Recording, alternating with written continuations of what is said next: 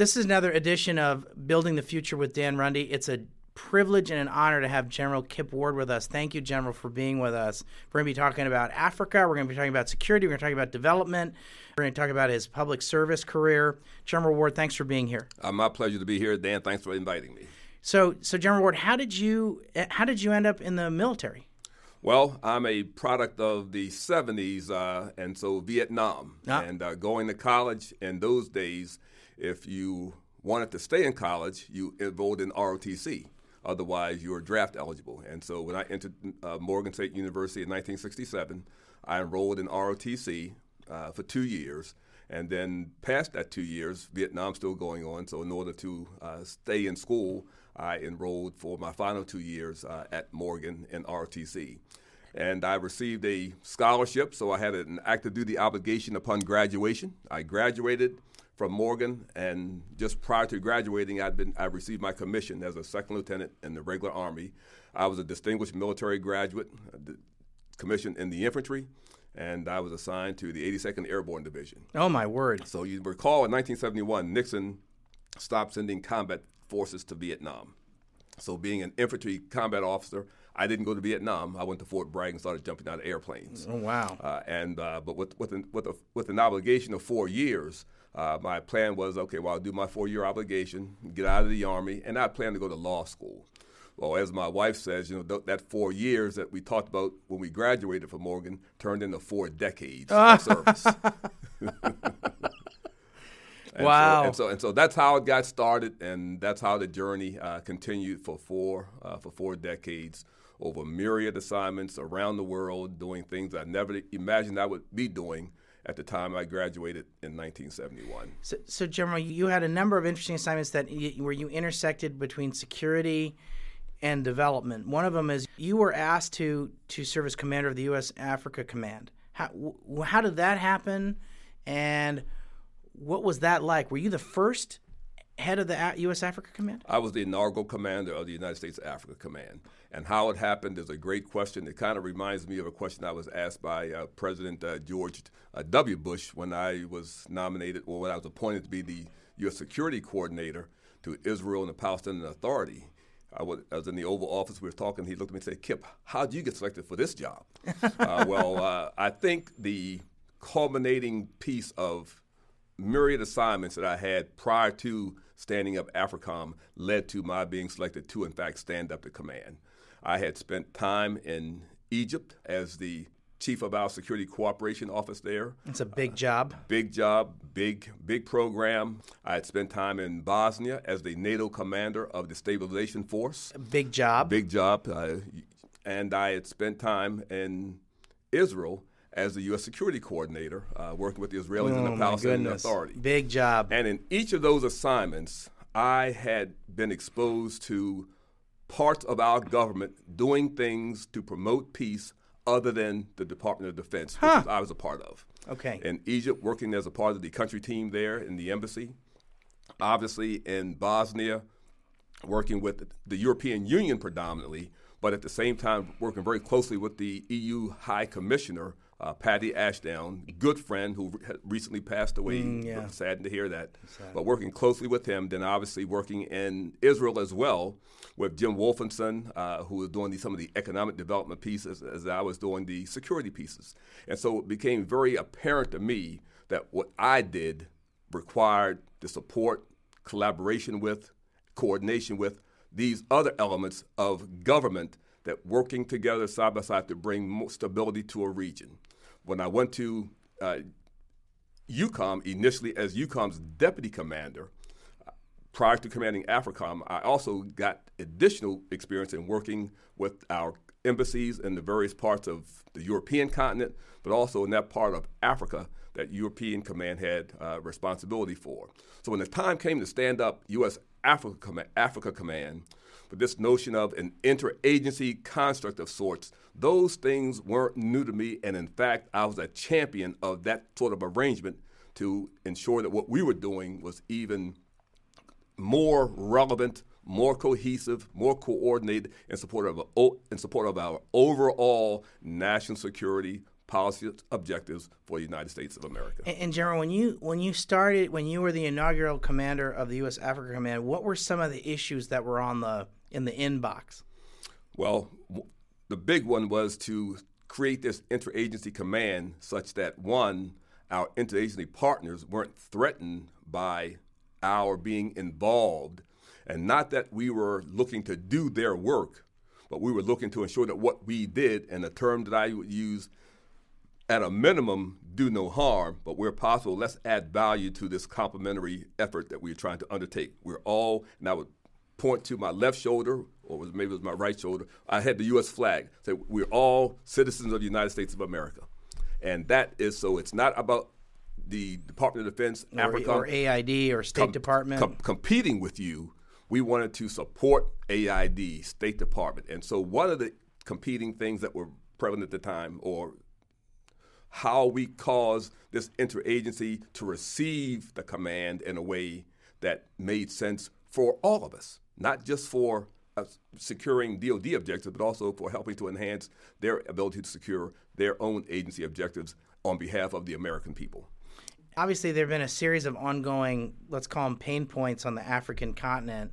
I would assume that you saw a number of conflicts that were even being driven by a variety of issues that were political, or they're being driven by issues of lack of jobs, or there were sort of some of these basic, kind of the bases of conflict. Where there must have been some of the things that came up. Absolutely. Well, obviously, we took our basic mission requirements from our national security objectives. So the things that we were doing in the command were in support of our national security objectives, closely coordinate with the Department of State. Obviously, the political considerations, our policy perspectives were at the center point of what we would do to ensure that we were aligned. And so when you looked at the continent of Africa and the various challenges that were present, but also opportunities. Big opportunities. How could we cause, one, understanding those challenges, what should we do as a DoD element to help reduce those challenges, but at the same time, what do we do as a DoD element to help ensure that what we do is synchronized with, is coordinated with, and in fact enhancing what's being done across other parts of our government. So when you look at that space, be it illegal trafficking of drugs, people, weapons, you look at the animal parts. Exactly right. Exactly right. The hunting, the poaching, and all those sorts of things. You look at the governance issues that led to instability because of civic space being cut off, and how that created inconsistency and turmoil in the population. When you look at the economic aspects of what went on with respect to not being able to have a decent way of life, living in a decent way, making enough money, earning enough wages such that they could clothe their children and send them to school. A lot of places on the continent, pay for basic education. And so all of these things were there, and the root of instability found its way from many sources. Food insecurity, land encroachment, all these things were there, as well as some historical tensions, cross-border tensions, tribal issues. So all those factors were at play. Folks who were in power as leaders who, for whatever reason, didn't want to give up that power. And so you didn't have those things with respect to governance working, participating in a process such that the government represented the people. We know it most often in the form of elections. But those things, when they weren't working in a way that caused people to feel as if their needs were being satisfied and met, or someone was abusing them, led to conflict. And across the continent, North Africa, Southern Africa, East Africa, West Africa, and Central Africa were all present, from Joseph Kony running through the jungles with the Lord's Resistance Army in Uganda, to what was going on in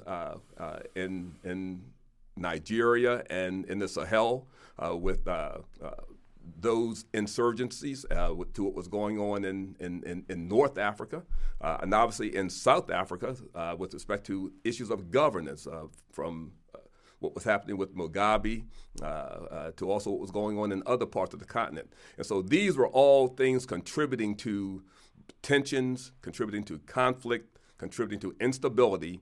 And from the AFRICOM point of view, how could we, as we engaged with our African partners and friends, as we worked with our interagency colleagues, caused what we did to create an environment that helped bring stability to those troubled regions, but as importantly, where stability existed so that it could be maintained and enhanced. And so we faced these things these challenges across the continent, and we worked every day really, really hard to build relationships, to build an attitude amongst our partners that they indeed were responsible for their own security, that we weren't going to be doing it for them, but we were there to support and to help. And that support and help was found in the form of our engagement, our partnering activities, et cetera. Where there were things going on that required some use of force, where that was coordinated and deemed from a national policy perspective to be appropriate, then we were, of course, in place to do that as well. How, talk about your day-to-day did you have an international development attaché attached to your command? Yeah. One of the very unique aspects of the command that thankfully continues today, for me to know what development would be, I needed someone that understood it. Sure. Obviously, as a soldier and the command, that's not what we grew up doing. And so we created the command with the notion that let's bring aboard in our construct developmental experts, diplomatic experts. And so we created a construct whereby the command had 2 deputies. So I had a deputy to the commander for military operations, who was a uniformed officer.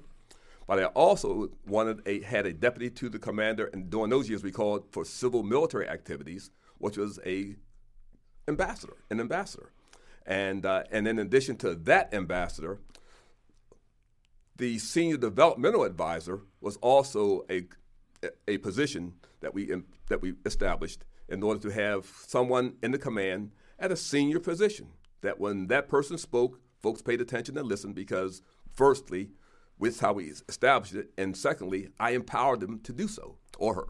And so we did have a senior developmental advisor that was assigned to the command from U.S. Agency for International Development. Who had the first Civ Mil role as your deputy? That was Ambassador Mary Yates. Okay, and what did she do? What did she go on to do afterwards? When Mary, now, I met Mary initially. We worked together. She was the foreign policy advisor at EUCOM. Oh, right. When I was the deputy commander at EUCOM prior to standing up AFRICOM. And so she and I had worked together. She knew how I thought because of the relationship. Yeah. I knew how she thought. And so when it came time to select that person, for me, she was a natural choice. And she stayed with me and the command for about 2 years. And she left that position and she came back to Washington, and then she was on the National Security Council. Oh, wow. As a presidential assistant for Africa policy. Wow, those are big jobs. Big job. When you think about opportunities in Africa, I think about the fact that there is a growing middle class. Mm-hmm. It's urbanizing. Mm-hmm. A number of the 50 or so African countries are full-on democracies. About 16 of them are full democracies. I'm sure you experienced that Africa is a very diverse continent that oftentimes I think many Americans, obviously folks who are listening to this podcast aren't going to be in this category, but I think that Africa gets a bad media rap sometimes, that oftentimes in the sort of the Western press it's all bad news all the time. Yeah. I don't know what your reaction to that is. Well, certainly that's the reaction that we get a lot. Not the case. I would come back here and speak to groups and talk about Africa as a continent, not a country. I mean, this is a continent comprised of, at that time, 53 independent sovereign nations looking at the continent of Africa and its Indian Ocean island nations, all considered part of the African continent. And in that mix of 53 nations, 850-some dialects, diverse, a great degree of distinction between the subregions, and even within the subregions, more distinction. And so you would go to a particular country and you would face one dynamic, and to think that you would see that same dynamic even in its neighbor country, let alone in a different region, was something totally taking you down the wrong path. So a lot of differences because of culture, history, language, colonial experiences. Yes. All of that contributed to this rich differences, those that you saw on the continent of Africa amongst the various countries. And so when we went to the countries during our engagement and building relationships, we needed to pay attention to that and understand that. To go there and assume that what I faced 2 days ago in country X, I'm going to be seeing the same dynamic here in country Y, false start. Bad start. Bad start. And so we spent a lot of time paying attention to that. We even brought into the command something that was, at the time, very unique, cultural anthropologists to help us understand. And when I brought that to the front of the, what do you want to do that for? I said, well, we need to understand folks that we're dealing with, because we go in there with our mindset, our perspective, and try to do them to try to have them do things that support our objectives and theirs. From our point of view, we're on. It's not going to work. Shaky ground. It will not work. That is fascinating. And tell me about how was our presence, was the Africa Command largely a welcome presence in the continent? It was. Now we had to work at that, because you may recall back in the early days, 2000 and late 6, early 2007, the perception was that we're going to militarize our relationship. Militarize the continent. Quote, unquote. That's right. Bring in squadrons and battalions and ships and tanks and whatnot. And so we had to do a lot of work to dispel that. And we spent a lot of time, my deputies, other senior members of the staff, as well as our troop formations that we had doing exercises, dispelling this notion that we are there to militarize the continent. And so initially, the welcome mat wasn't out. The good news is the reception mat was out, because we could at least go in and talk about what we were going to do. And we followed that up with action. And so I was told on many occasions, this is about 16 months into the command, General, what you said is what we see you doing. And so from that point forward, the confidence in what we were doing, the faith in that what we were doing was what we said we would do, steadily increased to the point where today the command is well received. But we receive a lot of compliments from those who were around in the early days, how hard we worked to create that and to reverse what was never the intent, but as it was perceived to be a militarization of the continent. Let me ask you a couple questions about China, for example. When you ran the command, was China a presence on the continent? China was present on the continent.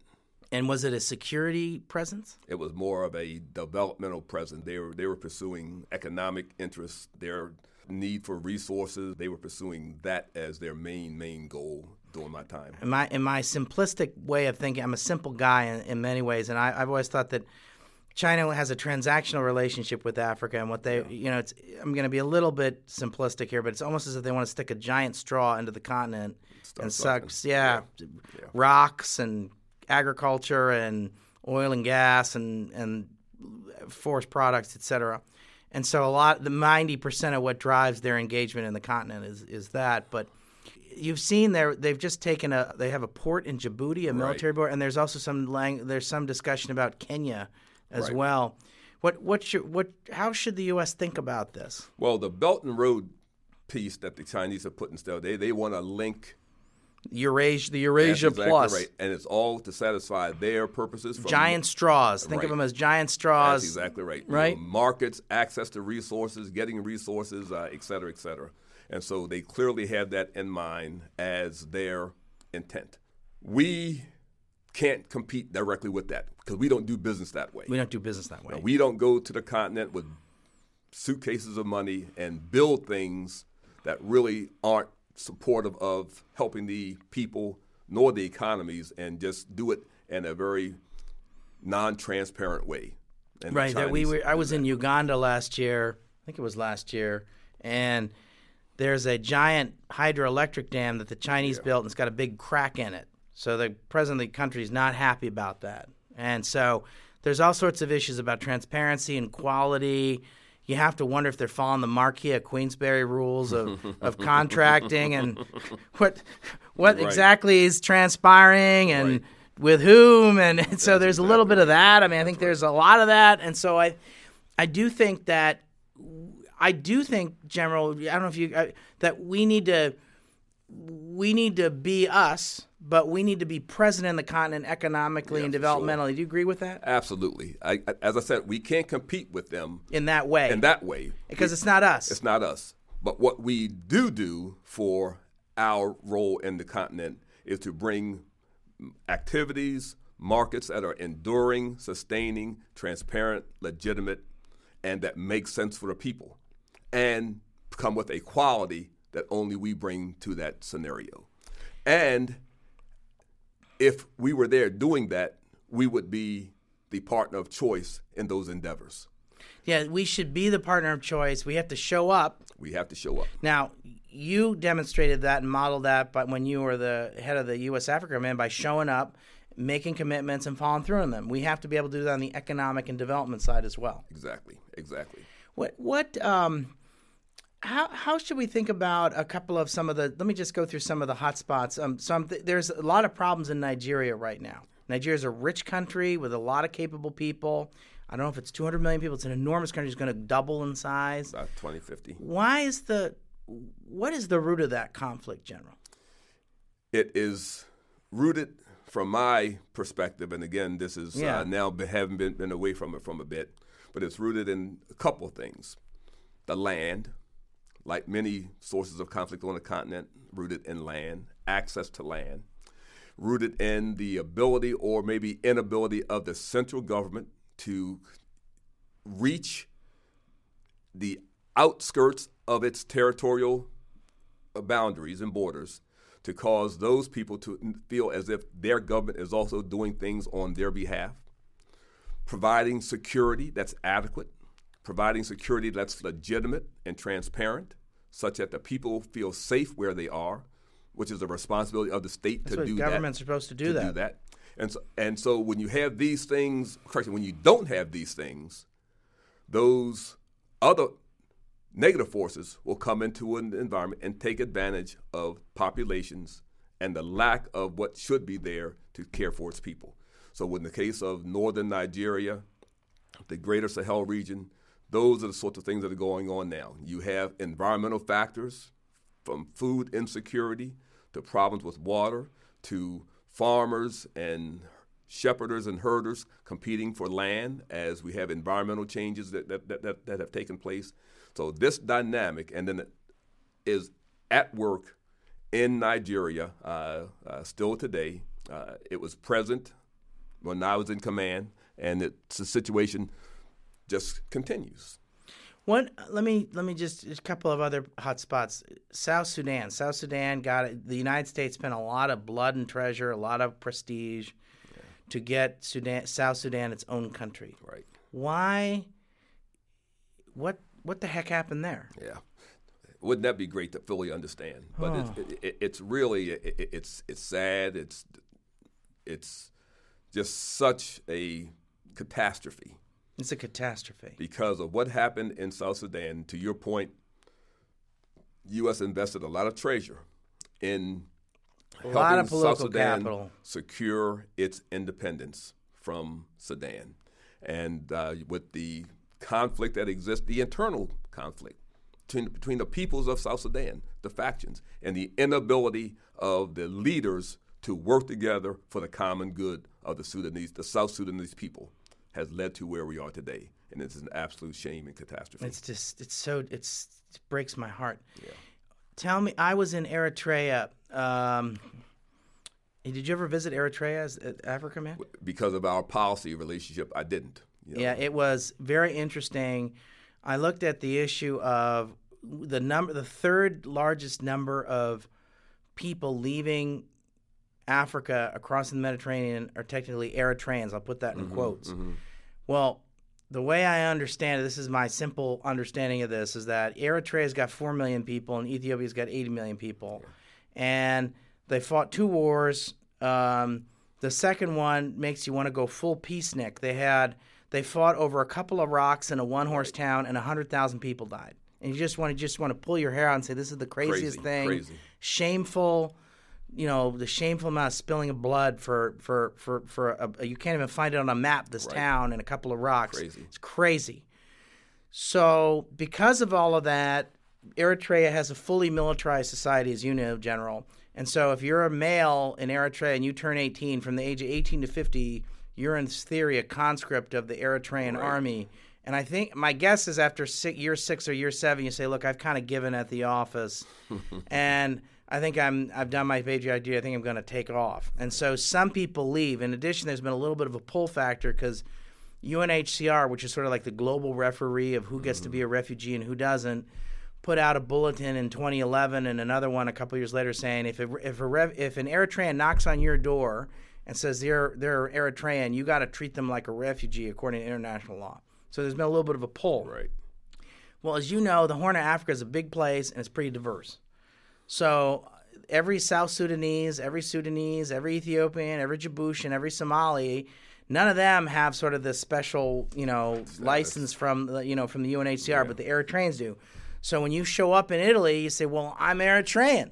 So they've got like the equivalent of Trivial Pursuit questions where they're like, well, who played third base on the Eritrean World Series championship team last year? Or some pop culture question that only an Eritrean would know. And so you've got this pull factor and this push factor. And so my thought was, if you could get peace, and again, one last thing, General, but it seems like as if because of Black Hawk Down and what happened in Somalia, the United States said, you know what, that was such a painful experience, and Ethiopia is a pretty reliable partner, and we're going to really partner strongly with the Ethiopians in the Horn of Africa. And so if we can, they're going to be our primary partner, and we're going to do what we can to help them on a whole number of things, and in return, we're going to be a reliable diplomatic partner on a number of different fronts, if I can put it. This is in simple terms. Right.